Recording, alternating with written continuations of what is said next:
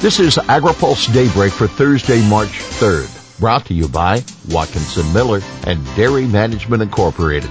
Good morning, I'm Jeff Nally. Here's today's headlines. Time to open CRP. Buttigieg defends EV focus. Cattle bill update. Economist.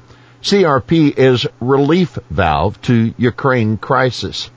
A leading U.S. ag economist thinks the Biden administration may have to open up the Conservation Reserve Program to this cropping year because of grain shortages that could result from a crisis in the Ukraine.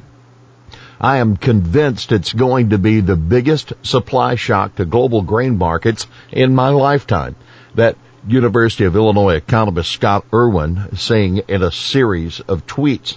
He goes on to say he believes the world, quote, desperately needs additional acres for grain production in 2022.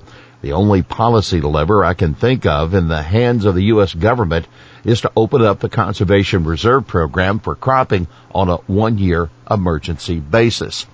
About 22 million acres are now enrolled in CRP, with a heavy concentration in the upper Midwest and Plain states. All of the acreage is former cropland. USDA is currently conducting a general sign-up for the program, but any new acreage won't come into the program until the fall. Take note, in response to Irwin, a Kansas farmer said the CRP acreage is environmentally sensitive and currently bone dry. Most of the central and southern plains is under moderate to extreme drought conditions. And why it matters? Well, the situation of the Black Sea, where many ports and grain warehouses are shuttered, is continuing to roil U.S. futures on Wednesday. The May contract for hard red winter wheat at the Kansas City Board of Trade closed at $10.78, up 75 cents for the day. Similarly, the Chicago Board of Trade's May price for soft red winter wheat closed at $10.59, also up 75 cents. Key senator seeks tariffs on Russian goods. Lawmakers are coming up with several new ways to punish Russia for increasingly violent invasion of Ukraine. For one example, Senate Finance Committee Chairman Ron Wyden, the Oregon Democrat, has proposed a bill allowing the U.S. to raise tariffs on Russian goods by revoking Russia's permanent normal trade relations status. Now keep in mind, Russia doesn't export much in the way of ag or food products to the U.S. Russia shipped about $69 million worth of snack food, tree nuts, vegetable oil, and dairy products in 2019. The U.S. used to export some poultry to Russia, but that ended in 2014. Russia, reacting to U.S. sanctions over its invasion of Crimea, banned U.S. ag commodities. Buttigieg defends EV push. The Biden administration came under criticism at a Senate hearing yesterday for pushing ahead with the deployment of electric vehicle infrastructure over expanding biofuel usage. Senator Joni Ernst, the Iowa Republican, told Transportation Secretary Pete Buttigieg the administration isn't taking into account the carbon emissions from building EVs and powering them with electricity produced with fossil fuels. Buttigieg defended the administration's focus on EVs, but said the administration also is pushing for the development of sustainable aviation fuel, a biofuel that can be made from a variety of feedstocks. Buttigieg says electric vehicles still have a lower carbon emission than conventional vehicles, even if the power is generated from fossil fuels. We'll have more AgriPulse Daybreak after this. Dairy Management Incorporated serves America's 34,000-plus dairy farmers and dairy importers by managing research and marketing programs aimed at promoting dairy consumption and protecting the good image of dairy farmers, dairy products, and the dairy industry. Funded entirely by dairy farmers, DMI has distinguished itself as a strategic consultant and valuable resource to businesses and organizations in the food and beverage sector that seek to increase sales and raise their image through the innovative use of dairy and dairy ingredients.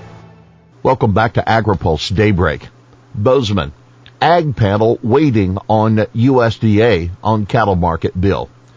The Senate Ag Committee's top Republican says the panel is waiting to move forward on a livestock market reform bill until details of the legislation can be worked out with USDA. Arkansas Senator John Boozman told reporters sponsors of the bill are, quote, trying to address any concerns they have from a technical perspective. Boozman didn't offer what specific details USDA is weighing in on. There's always things like that in legislation. Words really do make a difference. So we have a lot of lawyers poring over these and policy people, so it takes a while, Boozman said. The bill would introduce a number of new regulations to the cattle market, but the real sticking point is a regional mandate for cash trades. Bayer announces EPA approval of new corn seed traits. EPA has appointed registrations of traits in a new corn seed Bayer plans to commercialize in 2024. The seed will, for the first time, combine 3 Bt-based modes of action in Bayer's Tricepta technology package with a RNAi-based mode of action, providing above-ground and below-ground protection against pests such as corn earworm, western bean cutworm, and corn rootworm. Field trials are scheduled for this year and next, with the potential to launch commercial volumes as early as 2024, pending state registrations, Bayer said. Consumer Brands says it can afford to pay $9 million to settle Washington case. The Consumer Brands Association says its strong balance sheet means the food manufacturing group can pay $9 million to settle a long-running case involving campaign finance violations in Washington state. Over the past several years, Consumer Brands has rebuilt its membership, substantially grown its annual revenue, and earned the confidence of the industry. That's CBA President and CEO Jeff Freeman. That confidence leads to a strong balance sheet that empowers the association to settle the Washington case and make investments in new industry programs. CBA and the state announced an agreement yesterday to settle the litigation.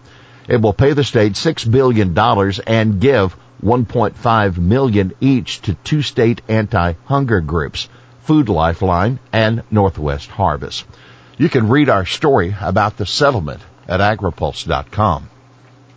Here's today's He Said It. We're trying. That Senate Majority Leader Chuck Schumer, the New York Democrat, when a reporter asked him about prospects for passing a pared-down version of President Biden's Build Back Better bill. Schumer said there are, quote, a lot of discussions going on among senators. Well, that's Daybreak for this Thursday, March 3rd. Brought to you by Watkinson Miller and Dairy Management Incorporated. For the latest news out of Washington, D.C., visit agripulse.com. For AgriPulse Daybreak, I'm Jeff Nally.